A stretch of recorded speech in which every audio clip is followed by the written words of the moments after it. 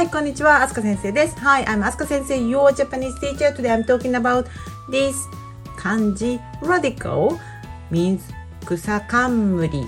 Yes, so do you know kanji has, there are several kanji radicals, and then not all radicals are so useful, but some of them are very, very useful to guess the meaning of kanji.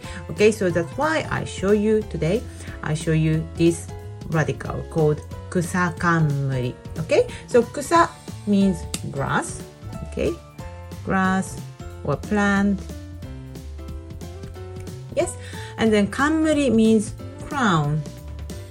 So because this radical normally on top of a kanji character, so that's why we call it, this is grass crown. Okay, and then I show you some kanji. Use this kanji, this radical. So first one is, maybe you've seen it before, this one. This is hana, means flower. Okay, so flower, can you see it? Yes, this is flower. So you can see the grass crown radical is on top of it. So this shows flower, hana. And then next one is ocha. Yes, so this is cha. So we add hiragana o and then ocha. So ocha. So ocha means tea. Again, tea, we use tea leaves. So this is related to grass. So ocha means tea. And then also we have other words. So of course grass. Kusa. It means grass. So you can see grass crown, yes, on top of it. This kanji means kusa, grass. Okay, and then yes, another one is ha. This is a bit complicated. This is ha, and then it means leaf. Okay, so ha. So we say like ocha no ha means tea leaves. Okay, so ocha no ha means tea leaves. So this is the kanji for leaf.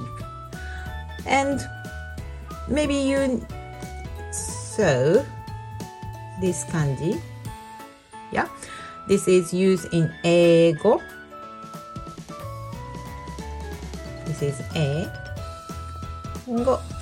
And then, well, English, this word means English language. And then maybe you say, oh, English language does not related to plants or leaves. Okay. Yes, that's true. This kanji originally means gorgeous flower. Yes, and then the meaning a little bit changed, and then now it shows excellence. Okay, but also, so this kanji itself means, this one is excellence. Yeah, but also we use this kanji as the UK, United Kingdom, in the old days. Yes, well, actually England at the time, the English people came to Japan, and then we call them Igirisu. Yes, and then so now it means the UK. This kanji shows the UK, but originally it was related to the English people, and then at the time, we use kanji to capture the sound of foreign words. So that's why we use these kanjis to show the word England. Okay, Igirisu. Yes, and then now, yes, we still use this kanji, the first kanji, to show the UK. Yeah, and then that's why we use this kanji to show English language, eigo. We also use this kanji, eikoku. I hope you can say it. Yes, eikoku. Eikoku, we pronounce it.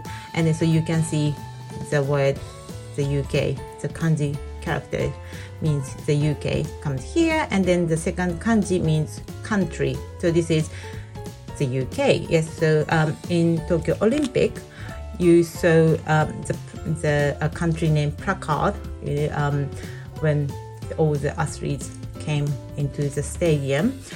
And then in Japanese language, the UK's country name was shown as Eikoku.